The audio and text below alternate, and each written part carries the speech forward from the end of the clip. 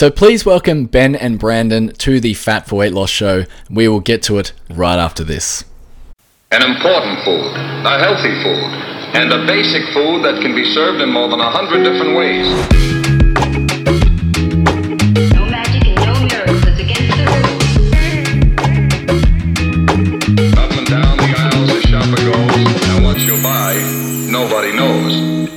Hello and welcome to the Fat for Weight Loss show. My name is Aaron and I am your host for today's episode. If this is your first time listening to this podcast, let me introduce myself. Firstly, I am from Australia, if you hadn't already guessed from the accent, and I run a ketogenic food blog called Fat for Weight Loss, found at fatforweightloss.com.au. And the aim of this podcast is to dig into the world of nutrition, fitness, and everything in between.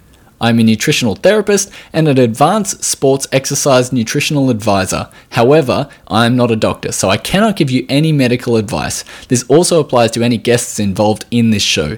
Please make sure you consult your doctor before making any changes to your diet or medication. You can find me on YouTube, Facebook, and Instagram at Fat for Weight Loss for delicious keto recipes, meal plan videos, and drool-worthy food photography. So let's get right into it.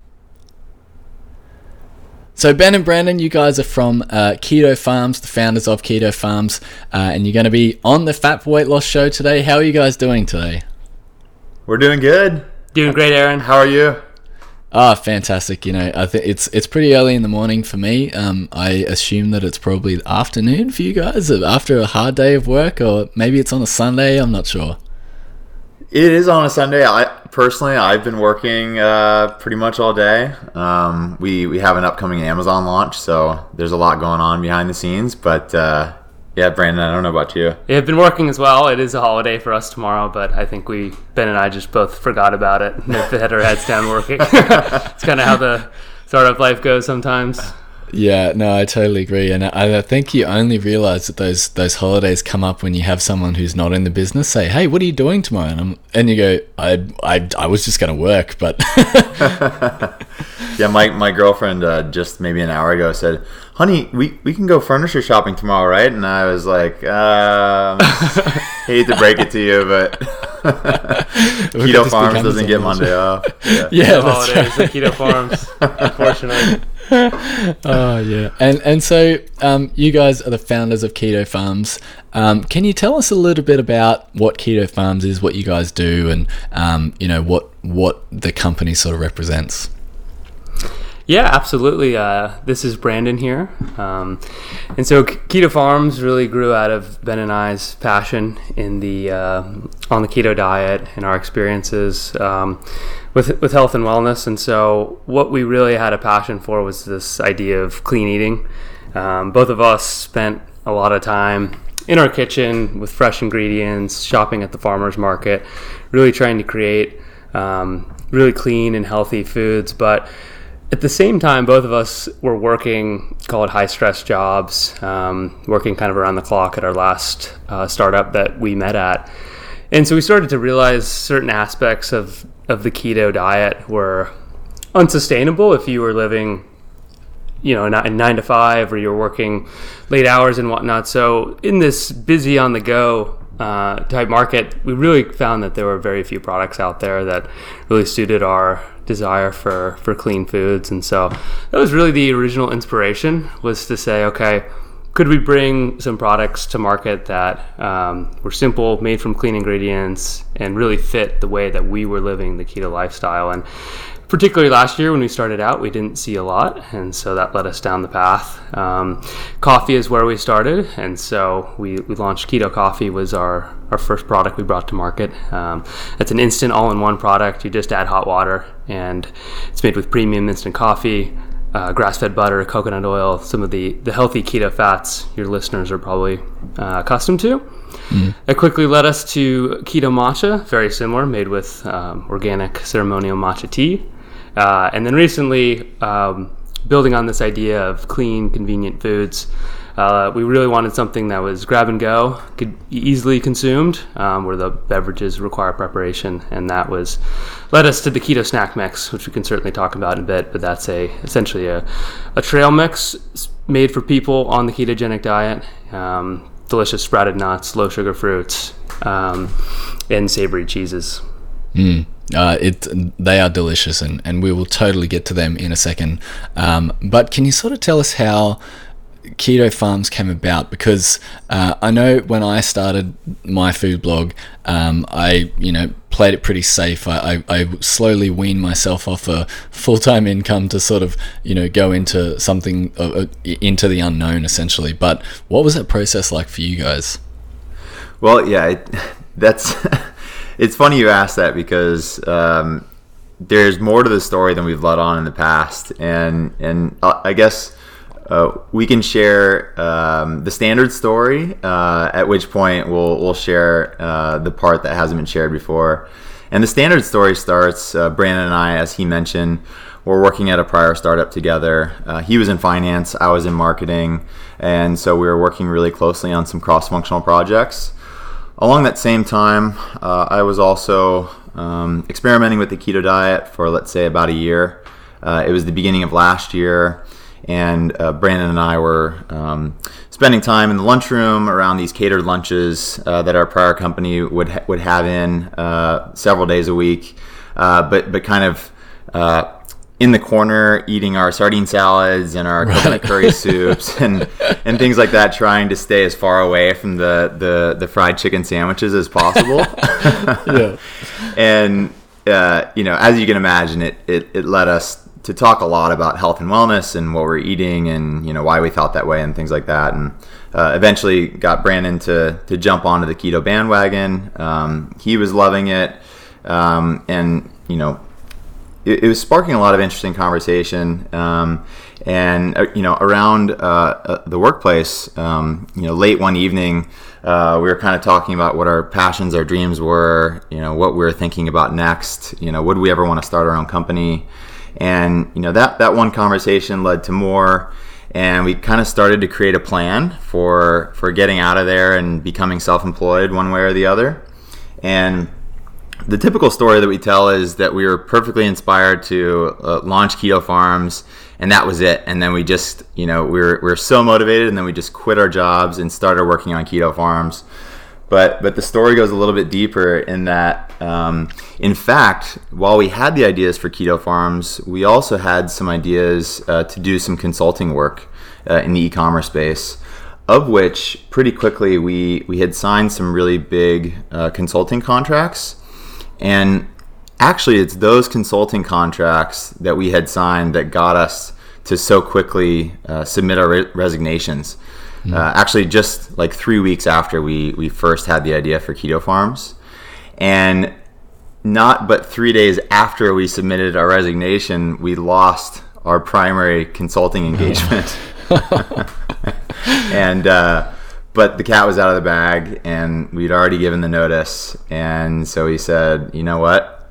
We better go all in and figure this out, because it's the only thing we got. And looking back at it, 3 months into the experience, we said, well, thank God we weren't doing that consulting, because this is taking so much effort to do right and to do the way that we would want to do it, that, if we were doing a bunch of consulting as well, it may never have come to life. Yeah, that's a really interesting, way to take it as well, because there's always a safe option, and I was totally down that route of, making sure that you still had enough money to, do whatever it is that you needed to do. But in actual fact, the hardest things to create in life often come in those, parts of despair, or like when you're in rock bottom. And so you find that, you do your best work when you're, under pressure. And so that's what it was like for me. And it sounds like you guys have created a fantastic product and brand around that. And so, for anyone who doesn't know any more than, just what we've spoken about on Keto Farms, basically, it's brown packaging with really well designed labels on it. Not even labels, it's on the packaging, and I love that. I love the packaging, and I love the fact that there's no sweeteners, and it's all just like natural products and foods, and there's so many misconceptions about you shouldn't snack, these are all things that are actually contributing to your weight gain and all these different types of things. But what are some of the what are some of the things that are wrong with the current snacking industry, and why was it that you decided to, do essentially the exact opposite and put real food into your product? Yeah, absolutely. And that's a big one. I personally have been a lifelong snacker, so to speak, and I know Ben has as well. And so we really love snacking and always made it a part of our dietary practice. But it's interesting, and when I was first starting out on the ketogenic diet and working with Ben and thinking about Keto Farms, we really wanted to see what all was out there and get a really good understanding of all the products, and maybe understand where gaps could be or where we could innovate. And so that led us down a path of ordering all sorts of different snacks from Amazon that were branded as keto, getting some of the keto boxes delivered to us. And we would try all these things, and whether it was a cookie or a brownie or whatnot, it just seemed too good to be true. It was like you were having all of this flavor and sensation, seemingly with no downside, as the macros fit exactly what we knew was appropriate for the keto diet, and that they were, in many cases, natural sweeteners, not even the artificial sweeteners that have been shown to cause issues to your gut microbiome and whatnot. But the interesting thing is, after eating those products, something just felt off. And what we found is we weren't feeling our best, and then worse, it was like our cravings would start to accelerate. Like all of a sudden you'd snack a little bit, and then you'd snack a little bit more, and then before you know it, you're starting to feel like you want to go get a tub of ice cream or something with a whole bunch of sugar. And so there was something there that said, okay, we're following these macros, but this is not the way that the ketogenic diet should make you feel. It's around being satiated, nourished, controlling your cravings, and that really led us down a path to understand any sweetener, even if it is a natural source, can cause issues, because when your body senses the sweetness and the sensation, but it doesn't get the glucose or the carbohydrates that it's expecting, it will respond by making you crave more sweet things. And then that was kind of the aha moment where I said, wait, there's actual science to support this. And so that led us down a path of saying, okay, instead of trying to create, if you just try and recreate all of the processed food that's out there in a ketogenic way, you're really just going to get keto processed food. And while that certainly can be better than processed food loaded with sugar and high burning carbohydrates, we thought there had to be a way to create products that you could snack on that were made from real food. And our theory was, if you snacked on products like that, it would go a much longer way to controlling your appetite. And sure enough, in our early versions of the snack mix, we would snack on it at 4 o'clock, and then dinner time would come around and we wouldn't even be hungry. And so this idea that snacking is going to make you consume too many calories, I think, is largely dependent really on the type of snacking you're doing. And if you're eating real wholesome foods, what we found is that in the end, really had very little impact on our overall, health goals, and it was really just an enjoyable experience, because we're lifelong snackers and we'd hate to see a world without snacking. Yeah, no, it's great, and I put together a lot of meal plans for people, trying to follow the ketogenic diet, and essentially just trying to get started, or get a kickstart from a previous version of keto, and I used to get so many questions going, okay, this is great, I've got breakfast, lunch and dinner, or whatever, but what can I snack on? And I'm like, no, you don't snack. That's not what you do. But for me, like, I never thought about all of the things that you eat outside of breakfast, lunch and dinner. If that's, I'm probably a little bit removed from the current workplace now, and so I do have a kitchen to make whatever I want at whatever time I can. But for most people, that's not possible. And so, whether it's going to work and everyone's got, 5 cakes on the table because they had a great day yesterday, and they, somehow food rewards are the best thing that the company can give you. It is good to have those snacks when those types of occurrences happen, but it is also, as you said, like, when you have those snacks that are really wholesome, actually filling you up, it can also be a meal replacement if you wanted it to, and those snacks aren't going to leave you devoid of either glucose or any type of nutrients really, because it's when you have whole foods, when you're eating whole foods and you're closest to where the food came from, I think it's just much better. And so the approach from the earth, and that's sort of something that you guys kind of live by. That idea, how was that process going into putting foods like nuts and keto coffee and all those types of things? How did you think about that? How was those products the first ones that you created, as opposed to going down the keto bars or like keto cookies? Why were those types of products something important to you guys? Totally, I'll field that one. Brandon touched on it a little bit before, but we, in the beginning of our approach to the keto diet, we were paid nice salaries at our prior jobs, and so we had a little bit more spending money, and so we'd spend more on our food and our ingredients every single week, and that led to a lot of trips to the local farmers markets.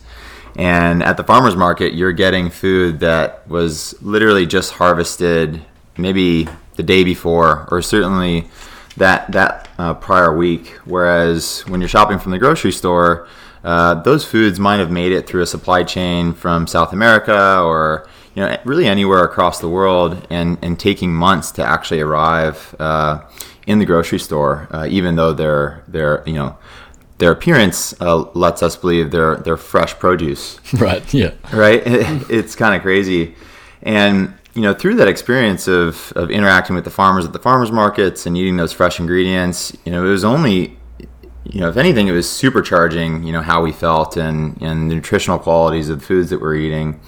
And really, it was the aha walking up and down, the aisles of the farmers market one day is would there possibly be a way that we could bring this level of freshness to the end consumer through products that we could create?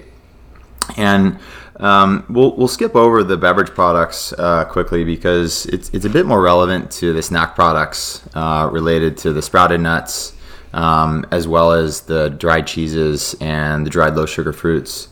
And I'll tell the story for him. He typically tells it, but Brandon, through a prior experience, a past life in investing, was kind of privy or had networked with a company that had this really interesting technology that was allowing them for the first time ever to take perfectly fresh produce and then basically dry it under a vacuum at very low temperatures, so a very gentle process, and one that basically stabilizes that product without the use of any processing additives or fillers, and enabling it to retain 99% of the flavor and original nutritional qualities of that original piece of fruit, for example.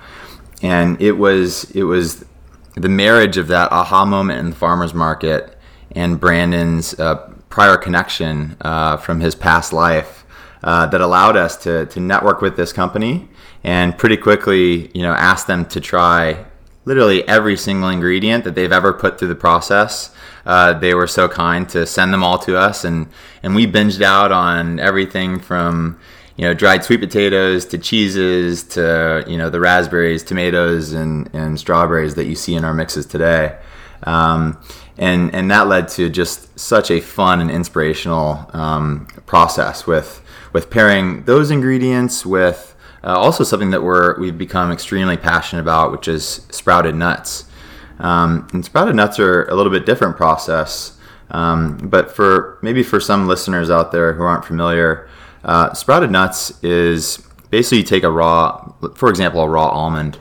I'm sure we've all eaten raw almonds in the past. They're great, they're nutritious, but at the end of the day, they leave your jaw just in a lot of pain. Yeah. And they're pretty tasteless, and they end up becoming very, very boring. And so that's an airplane snack we hope to never have to carry along and eat again. And so, we had learned about a sprouted nut almost by accident, in that, we were tasting some one day, and it was more of the textural qualities of a sprouted nut that inspired us at first. And so what a sprouted nut is, basically you soak the nut overnight, and then you drain the water, and then you dry the nut. And what that does is it allows the nut to imagine it's starting to germinate. It's a seed, right? And so it's really starting to open up and begin its sprouting or germination process.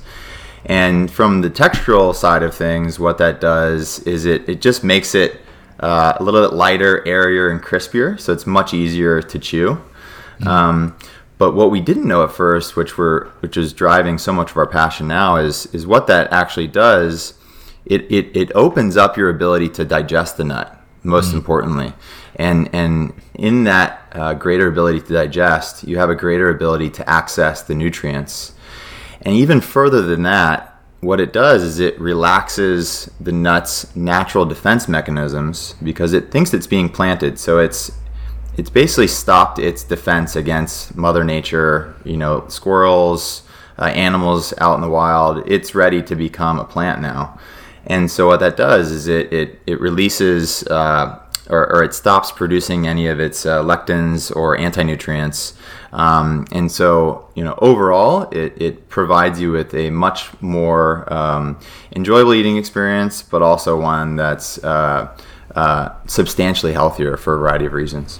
Yeah, and it's so interesting about the sprouted nuts because there's so many routes down the ketogenic diet where people are trying to optimize different parts of their health and things like that, and carbohydrates are often the most imperative thing to remove, and that ultimately on the ketogenic diet, carbohydrates are the number one thing to get rid of because then you don't have the insulin spike and that sort of thing. But lectins are something else, and from consuming a lot of grains to then consuming a lot of almonds and nuts, people often get either nut allergies from that, or they can they're just not feeling that great. And so in the sprouting process, a lot of the lectins are removed, which is so much easier to digest. And as you said, a lot of those anti-nutrients sort of fall away. I'm just reading the ingredients on the back of the raspberry Gouda one, which is delicious, by the way, and it's just the ingredients are just Gouda cheese, sprouted almonds, sprouted walnuts, raspberries, MCT oil, and cold water and sea salt. And so there's no ingredients that you can't understand what they are on there. There's nothing that's like a weird number, like even if it's natural flavors 28643 and you're like yeah, I don't know about that. How is it that it can stay in a package and be so fresh? I think for a lot of people that especially on the ketogenic diet, they're very they feel like they've been tricked a lot in the past with other, maybe Quest bars or different types of snacks where they go, this just, they're not great. I prefer to build my own. But that's essentially what you guys are doing, right? You're just taking normal ingredients and building it so that people don't have to, right? Yeah, no, absolutely. And that's the idea. It almost sounds too simple to be true, but really it comes down to the technology we're doing, which dehydrates things less than 5% moisture content. And the beautiful thing about that is it's then going to be shelf stable for up to 2 years because there's very limited water in it. And so the way we looked at this technology is it was truly the bridge between farmers market fresh ingredients and a packaged product that we could send to you on Amazon to your doorstep. And there certainly is a lot of negative feelings about packaged and processed food, and a lot of people will go out and say, well, just don't have any packaged food whatsoever, and generally that's good advice because so much of the packaged food has been so bad for you, and even with some of the low carb products or products labeled as healthy, granolas and whatnot, even that's true, where a lot of those are just pretty much all sugar. You'd be amazed how many products you look at that whether it has probiotics or it's got fiber, it's got all these nutritive qualities, but at the end of the day, it's just all sugar. And what we thought is, well, we look at packaged food, and there's a good side of that, and packaged food, shelf-stable food. Now, the way we look at it is that's something that we can send to you on Amazon to your doorstep, have it delivered to you, ultimate convenience, which is going to allow you to try new products, keep things fresh, stay on your diet, hit your goals and really make the lifestyle that much more sustainable. So we're really out to show people that packaged food can be beautiful, and it doesn't have to be avoided altogether. Just because it's had a bad history in the past doesn't mean through innovation you can't do some really cool things that can add a lot to people living this lifestyle.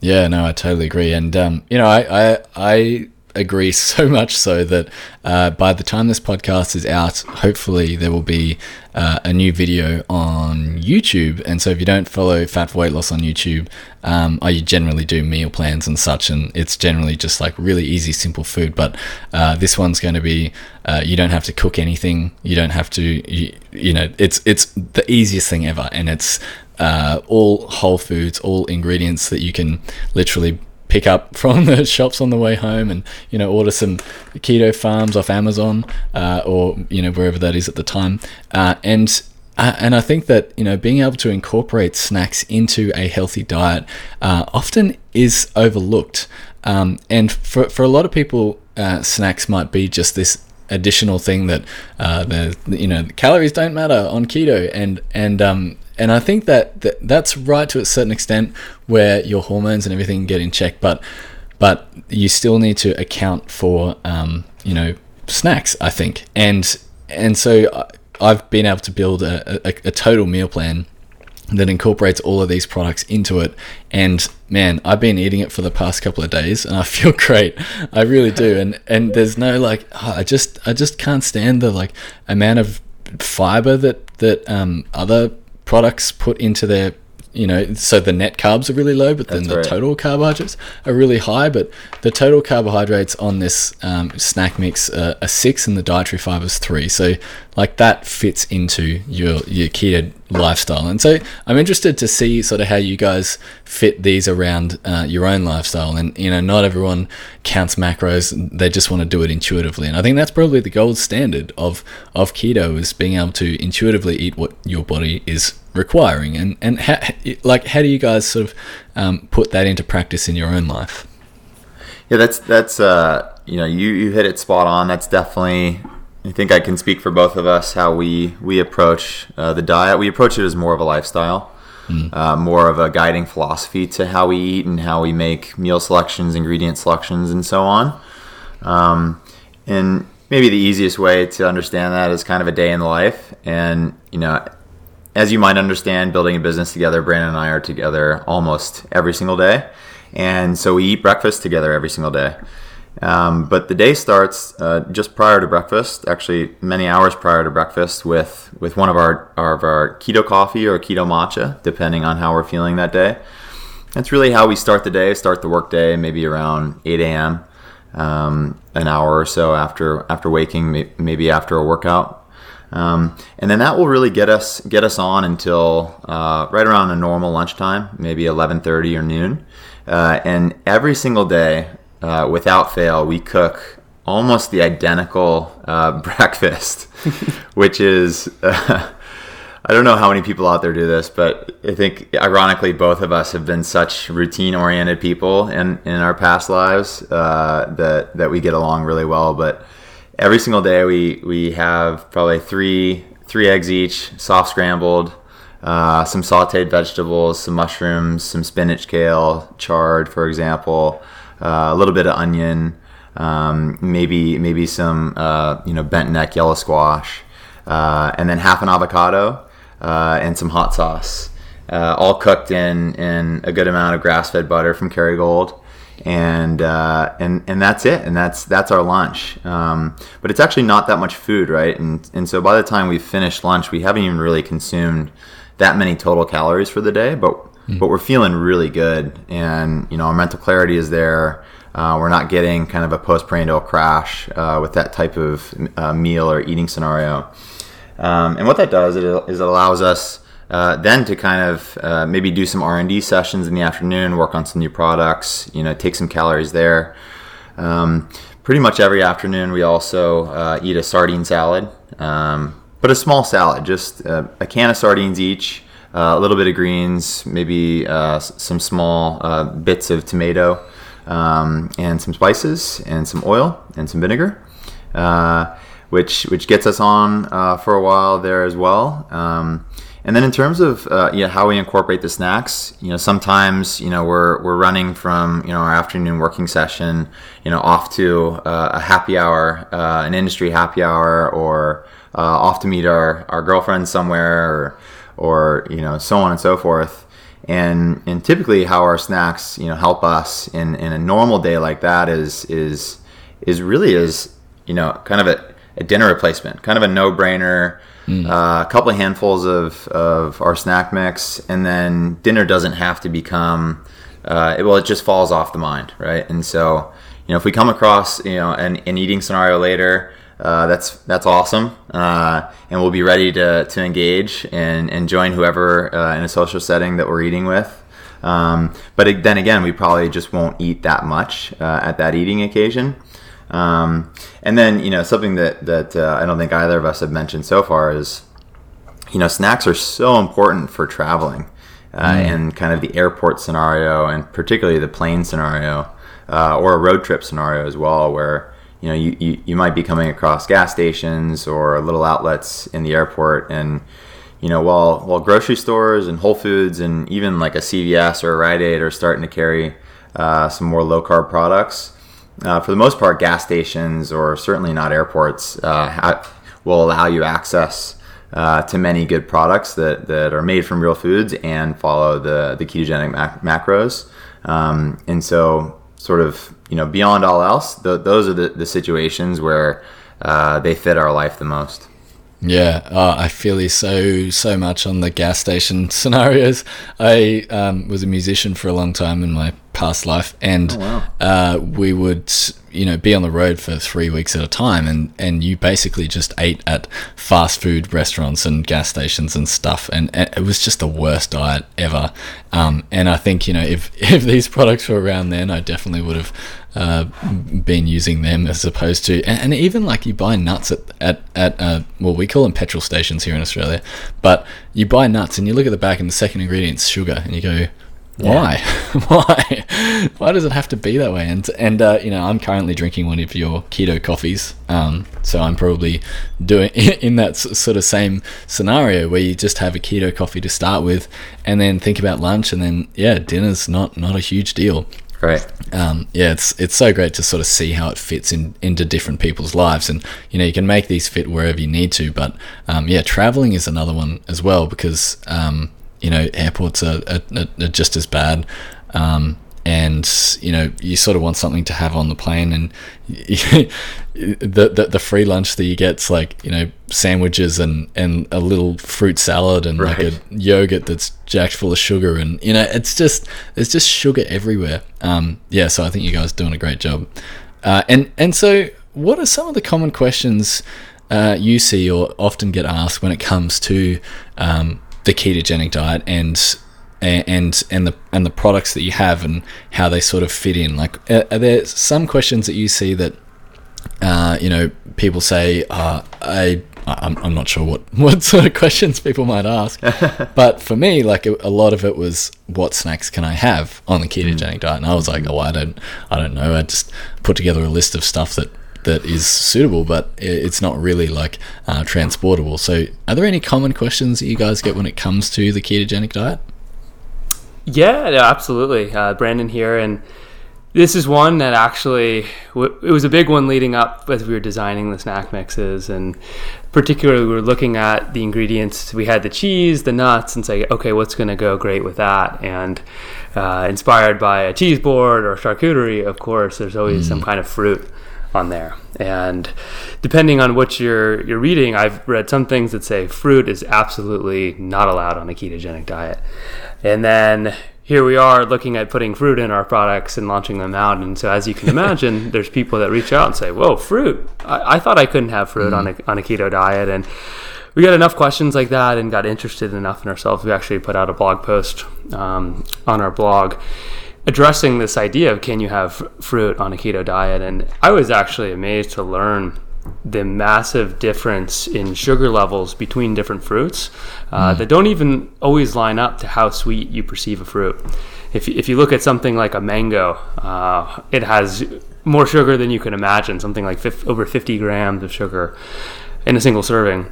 But then you look at something like a strawberry, which I always thought about as just this beautiful, sweet summer flavor, like the sweetest, most decadent thing you can imagine.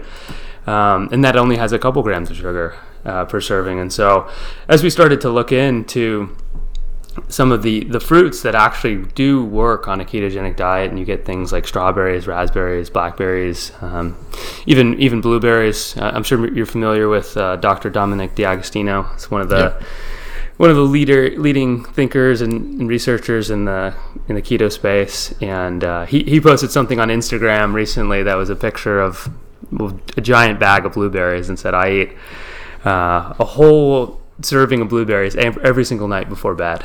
And I remember thinking, well, if Dom's doing that, it's got to be good for me. And the reality is with fruit, they have a lot of fiber, and so lower sugar content that can fit in your macros. But more importantly, they really can help address a lot of electrolyte imbalances and nutrient deficiencies that can happen on the keto diet, specifically things like vitamin C. That's a really tough one to get, as people are talking about, say, the carnivore diet, or if you're doing a more meat-based approach to the keto diet, which we don't do per se ourselves, but vitamin C can be a tough one to get. And in addition to that, a whole wealth of the antioxidants and a lot of the things that all the longevity studies and blue zones are showing that could really help you live a long life. A lot of those are contained pretty uniquely in things like blueberries, raspberries, a lot of these keto approved berries, so to speak. So the fruit on keto is one that we get questions a lot, but fortunately we've seen that at the end of the day we go by how we feel, and there's certainly been days we've eaten entire bags, multiple bags of our snack mix, and left feeling great, and left feeling that we can go out and really help show people that fruit can be part of a well done keto lifestyle. And so that's one we get a lot.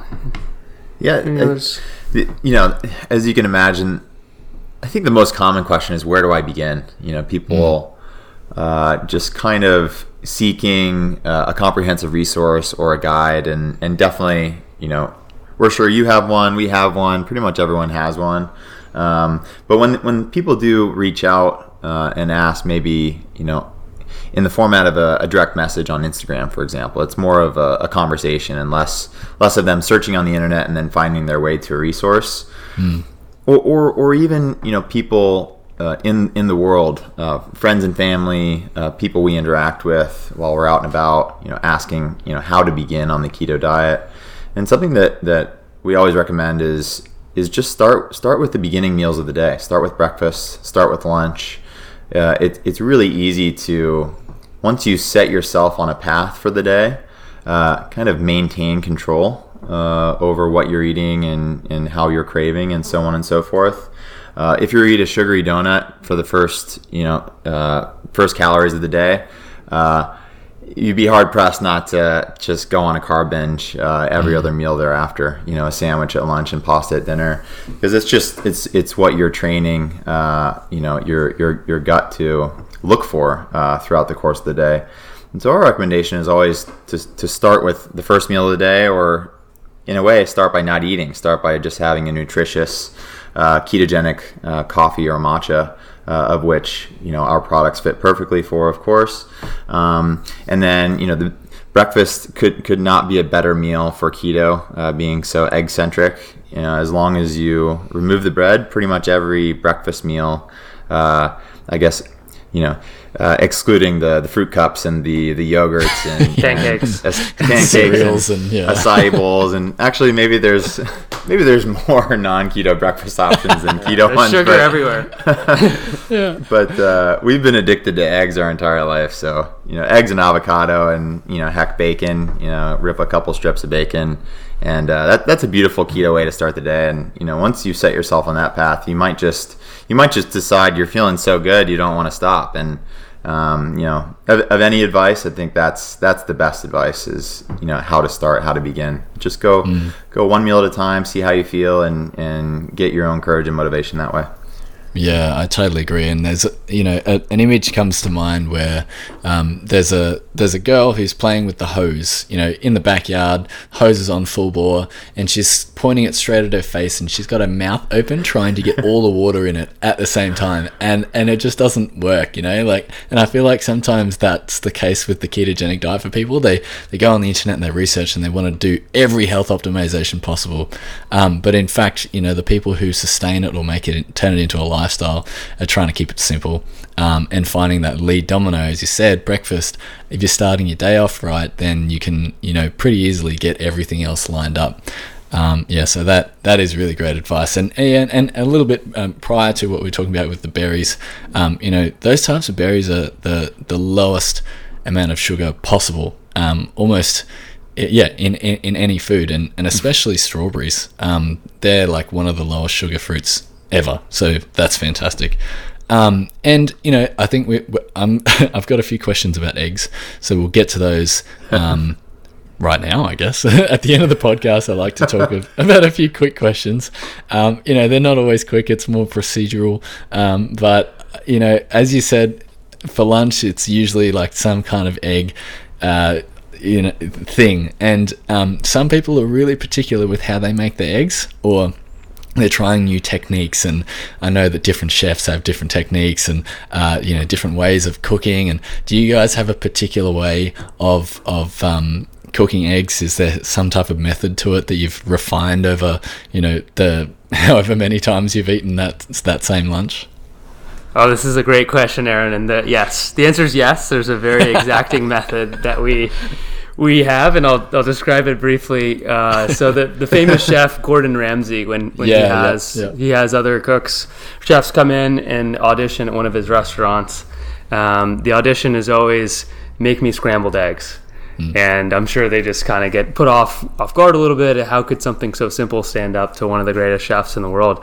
But the reality is almost everybody fails it, because scrambled eggs, at least in his mind, are very difficult to do right. And so he proposed his method, and I watched the video on YouTube and really started to learn it. And so the way that it works is you take a pan, no heat, room temperature, and you crack your eggs directly into the pan, and then you take a couple slabs of butter, hopefully grass-fed butter. Our favorite is Kerrygold, and immediately turn the heat onto high. And what that does is it allows the eggs to come up to temperature gradually, instead of just, if you throw them into a hot pan, they're going to cook too fast. And so you scramble it as it's coming up the heat, but then as it starts to firm up a little bit, you take it off the heat and continue constantly stirring it, and you rotate on and off in 15-second increments. And what that does is it allows the eggs, right as they're about to get too much heat, breathe a little bit, and then they come back on. So you're cooking it fast, but in a way that's still gentle enough to keep a lot of the moisture and keep them from drying out. And then the butter melts down into it. And we don't always do this, but Gordon Ramsay is so particular about the eggs that he'll take them off right before they're done, but to stop them from cooking too far, he'll actually put some fresh cream or some sour cream in it, what will actually cool them off a little bit. And it's truly amazing once you perfect the method, how different. I mean, you can create restaurant style soft scrambles, but then it kind of ruins it, because if anyone else makes the eggs, it just doesn't stand out. We've become very particular about the way we make eggs. Yeah, no, I totally agree. And I feel like that's a very French way of doing scrambled eggs, because he's French trained, I think. And then Jamie Oliver has his own thing, and then they have wars against which ones are better and blah blah blah. Yeah, it's interesting. And yeah, I think eggs are one thing where you can really you can do them well and you can do them terribly. And so if you want to, I'll link that in the show notes if anyone wants to watch that video on how to make great scrambled eggs. Then I can do that. But that aside, are there any keto foods that you just can't do without? Is there something that you mentioned? You have avocado as well, but is there anything that someone might be able to add to their diet that they feel like, or that you feel like adds a lot of benefit? I'll go with mine, and I don't have it all the time, but kind of on special occasions, we'll make a keto pizza with the fathead dough style, which is basically low moisture mozzarella, cream cheese, and almond flour. And we've found kind of when you are seeking some of those more social eating occasions or kind of having those carb cravings, but you want to stick to your keto macros and stay feeling great, a well-executed keto pizza, closing your eyes, you really just trick yourself. And in a weird way, it's almost better than real pizza is. Certainly, like, that can be argued, right? But in a weird way, it's better. It's kind of more decadent, but it leaves you feeling better. So those things balancing out, sometimes I'm eating it and I actually do think it is better than normal pizza. And also maybe for the fact that I've never really cooked normal pizza from scratch in my home before. And so the fact that you can make a fathead dough and a keto pizza in just a matter of maybe 25 minutes total in your home kitchen, and have a very close to, if not superior, pizza experience has blown my mind through this lifestyle. Wow. Yeah, not many people make pizza from home, and I think the ketogenic diet's probably the only people who do. Right. And so on the flip side of that question, are there any foods that you dislike that someone else might like? For some people, they really don't like avocados. I don't talk to those people. But is there anything like that you guys have found that you're just not a big fan of? Yeah, it's Brandon here. I would have to say, and it's not a particular like ingredient or like an avocado, but the least favorite for me is anything that's heavily sweetened keto food. It could be a packaged food that you get off Amazon or the store, or it could be a recipe that has a lot of erythritol, monk fruit, or stevia in it. And while those are absolutely delicious, what I found is there's really nothing that can get me to kind of fall off the rails, so to speak, than those foods, and usually leaves me not feeling so good, and has me craving more and more products like that. So those are ones that I really try and avoid, particularly during the week, because I found that I just can't have them on a consistent basis. And I always feel my best if I'm just eating simple from the earth foods, but anything with like a lot of sugar, it's almost the point where you can trick yourself in saying, well, okay, this tastes delicious, it fits my macros, I can have it every day if I wanted to. It's a free lunch, so to speak, where it'd almost be better for me to eat an actual pint of ice cream, say, because you know it's bad, you know you're cheating, so to speak, but once you're done, you're done. Easy to get back on track versus having something day in, day out that you think is healthy but really isn't leaving you feel the best. So that's what I would go with. Yeah, I agree. Like, I think and that's coming from me who's just done a desserts book. I think that certain people are very sensitive to sugar alcohols, or very sensitive to that sweet taste. And I find oftentimes that those keto sweets are best when you need to take something to someone's house and say, look at how great keto is, Mm-hmm. But oftentimes not the most applicable for everyday life. And so a lot of people might make some chocolate chip cookies, and they give them to their friends, and they go, oh, they taste normal. And yeah, it's right, they do taste normal. They've got heaps of erythritol in them. And I don't think that desserts always have a super big part in everyone's life, but I do think that for some people it's a bit of a transition food too. I totally agree. And so I was looking at a picture of you guys, because you sent me through a bio link, and you guys are pretty fit. Like, you looking like pretty fit guys, and so I want to know what sort of exercise do you do? Do you incorporate that into your sort of lifestyle, or is that mainly to do with the healthy food that you're eating day in, day out? Well, I'll start. I think it's fair to hear both our sides of how we approach fitness. Mine, I did have a past of extreme exercise, kind of exercise addiction in a way. I was big in the boxing gym, a lot of circuit training. I played a lot of basketball, a lot of full court basketball multiple times a week. At the end of the day, it really wreaked havoc on my body. So much so that I had a decently bad lower back injury that lasted about a year in recovery. And even since then, I have kind of been slow to take back to kind of a normal exercise routine. So not saying that's bad, but that's just kind of my experience as of late. Mm-hmm. And so really what I do is, some casual hiking with friends or my girlfriend on the weekends. And really beyond that, it's just surfing. So really the only thing that I do personally for a regular exercise is surfing. And it's awesome because Brandon and I get to do that together. So we surf together a lot. And then I'll just hand it over to Brandon to tell you about his better than I workout routine.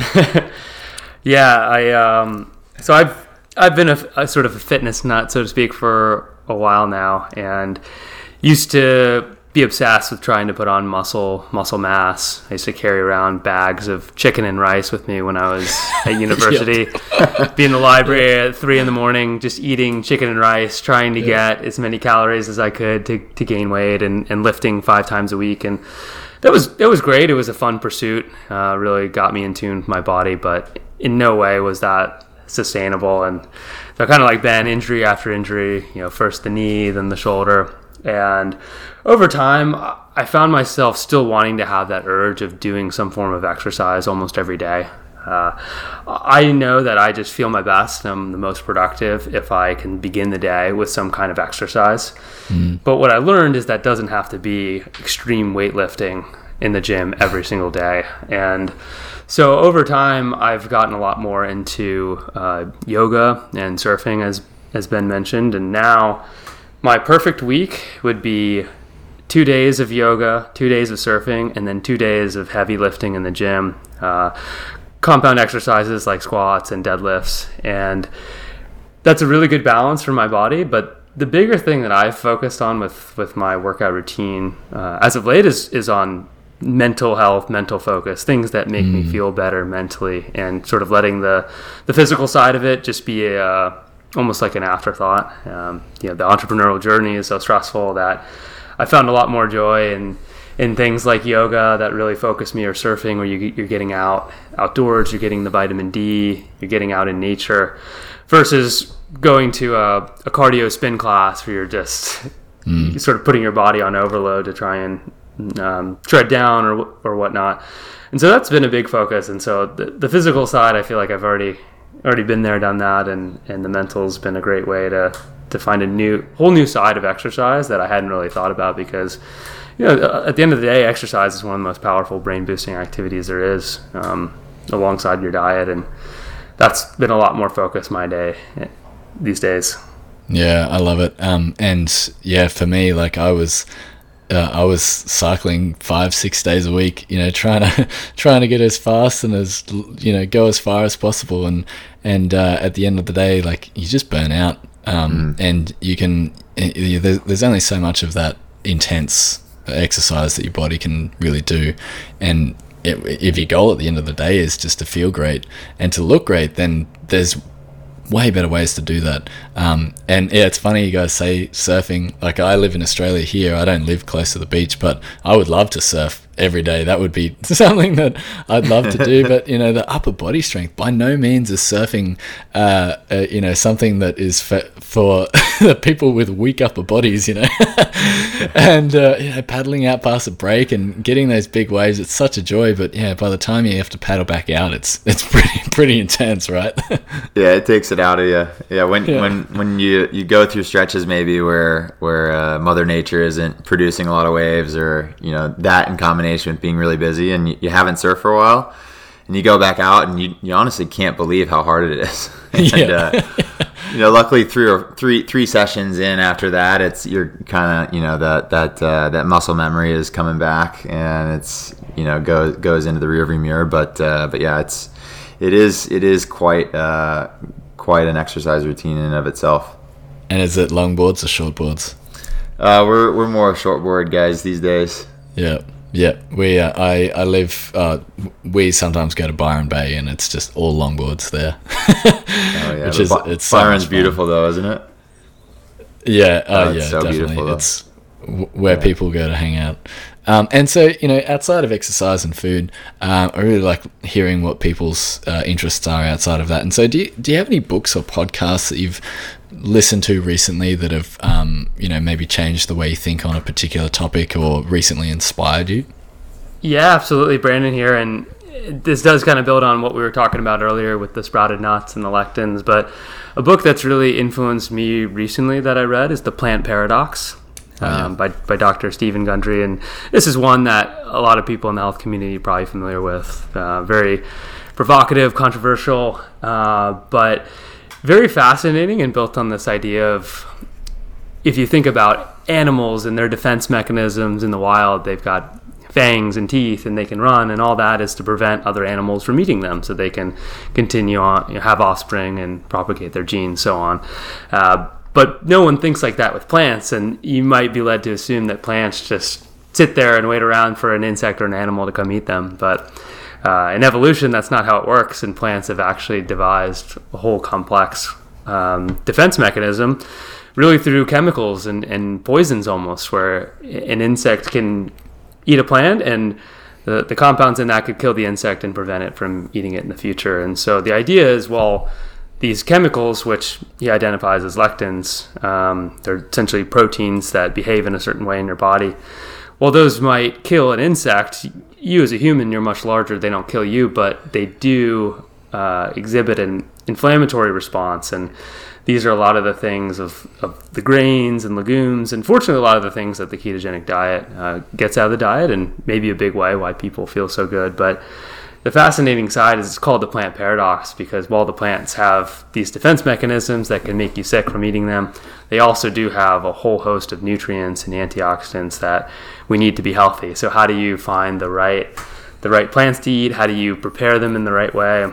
And I just found it fascinating that it's not even, people can understand that wheat is bad, but understanding why it can be bad, and some of the lectins in wheat can actually stimulate the same response that insulin does in your body, and can cause you to want to eat more, because it's essentially mimicking the insulin hormone. I thought was really fascinating in a way maybe that's why wheat makes people gain so much weight, or even things like nuts, or eating fruit before it's ripe. The fruit once it's ripe, that's when the lectin content is the lowest. But the way that we grow fruit now, it's kind of like we're living in a 365-day summer. We're constantly eating calories to prepare for a winter that never comes. And so it was really fascinating to think how far away from the way that our bodies were designed we're living in now. And it's something that, at least when you bring it back to Keto Farms and what we're working on, the sprouted nuts is maybe the most relevant, where the sprouting process is a way that we can sort of fight back against these natural defense systems. And people talk a lot about, when they talk about ancestral wisdom when it comes to food, you think a lot about maybe a picture of a caveman eating something more like a primal diet, so to speak. But there's a whole bunch of ancestral wisdom just from plants and vegetables that have been built up over thousands of years. And sprouting is really an ancient art that the Chinese learned 5,000 years ago as a way to render the food more digestible. And this book was just fascinating to remind us that maybe we've forgotten a lot of that, and a lot of the foods that we have in our diet today, there can be huge differences based on the preparation technique or the type of food that you're eating. And so that's one we've been talking about a lot, and how it plays into longevity and some things that could become big health trends over the next few years, we think. Oh yeah, watch out for lectins. They're going to be the next. It's going to be the next thing, especially because the ketogenic diet's so prevalent on almonds in particular. Almond milk, raw almonds. These things just may not be making people feel that great. And so Ben, did you have anything to add to that, or is? Yeah, I mean it's funny. My reading practice hasn't been so good lately, and also my podcast practice hasn't been great either.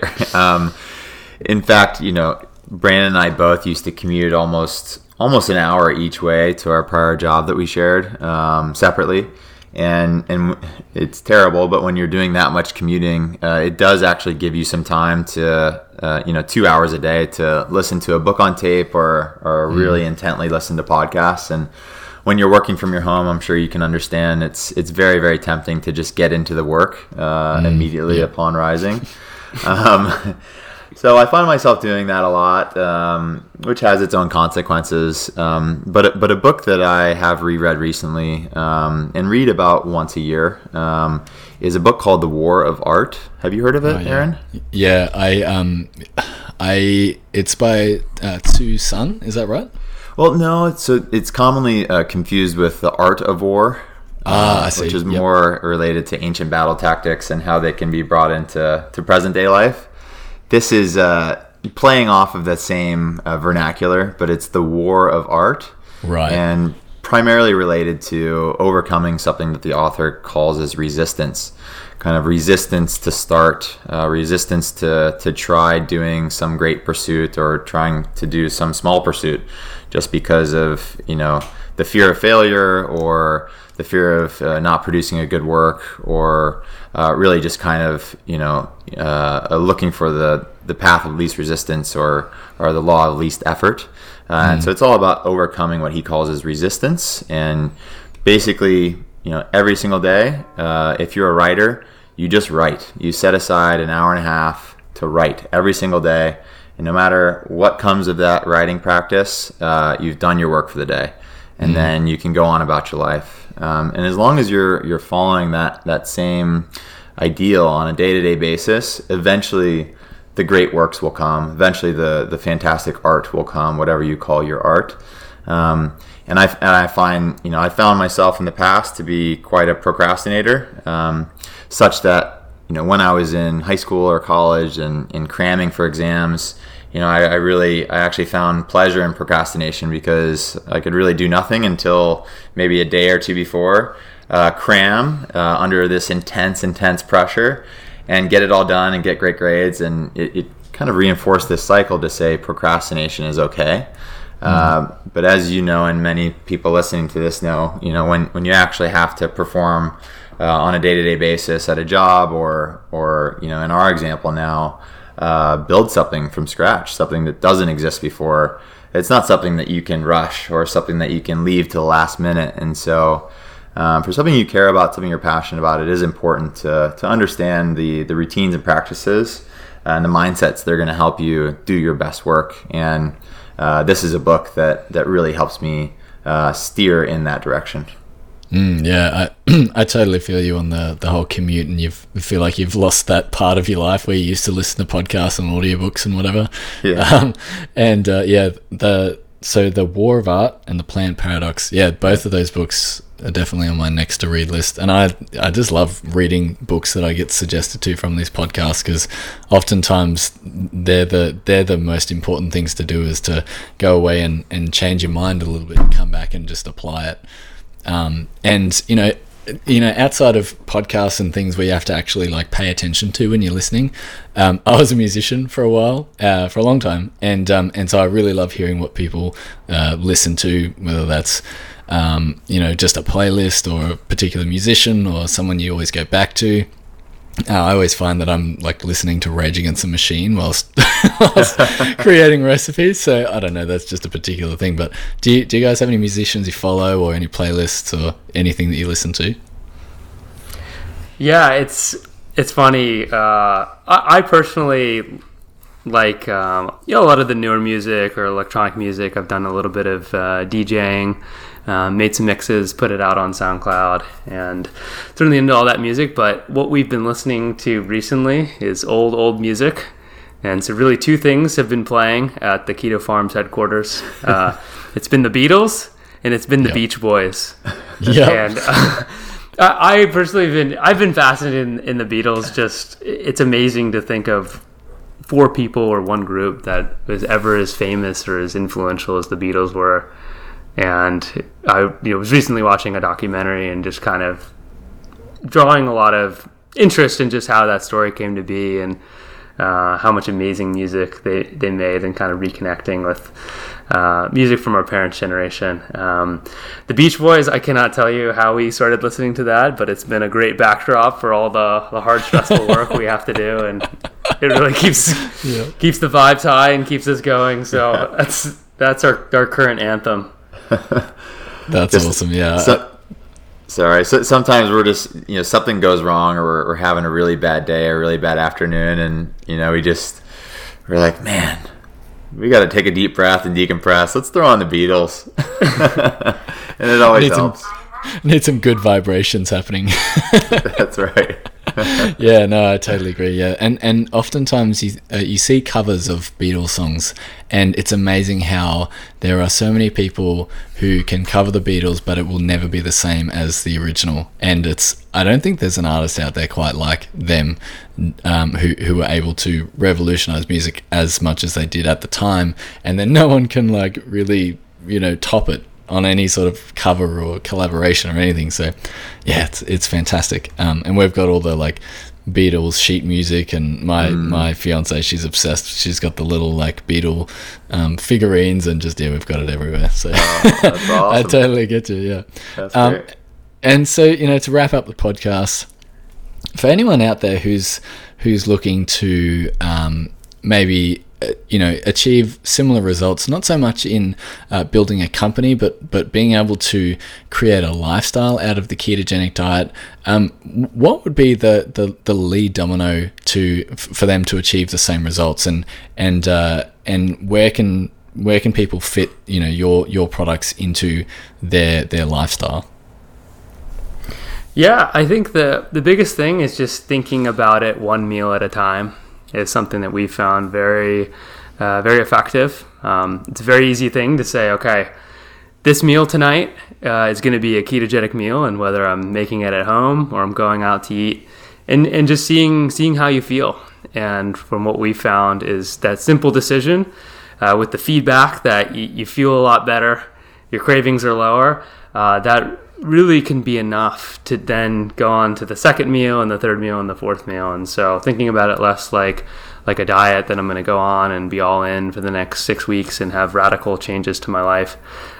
Thinking about it one meal at a time, and recognizing that in many cases, healthy, nourishing fats is going to make you feel way better than the processed carbohydrates that we have access to. And certainly we think obviously that our products can help with that. It's not always convenient to make a ketogenic meal. If you look at a lot of the cookbooks and diet plans out there, they can be a little overwhelming.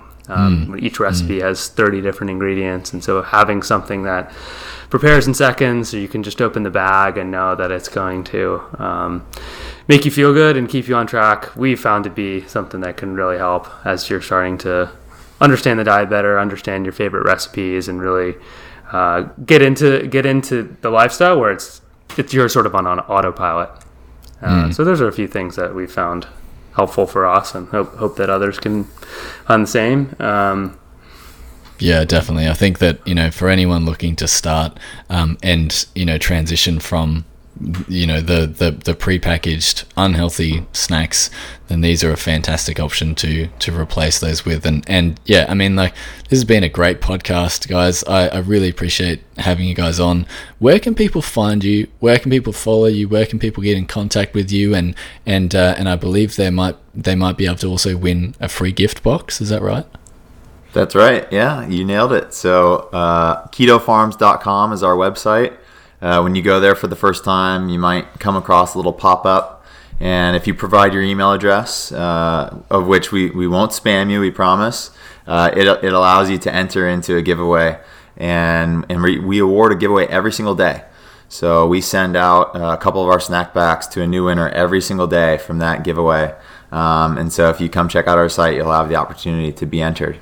And yeah, again, that's ketofarms.com, and then it's Keto Farms, KETOFARMS, on any of the social platforms. Instagram is where we're most active, so you can follow us on there. DM us for a conversation or any questions that you might have. We can share links and so on and so forth. And then Facebook and Pinterest and Twitter even sometimes we'll randomly post things. or even LinkedIn. It's a crazy world out there on the internet these days, and we're doing our best to cover all the bases and stay in contact. I love it. And if you're listening to the podcast right now, go on and follow the link to their Instagram. Just send them a quick DM and say love the podcast.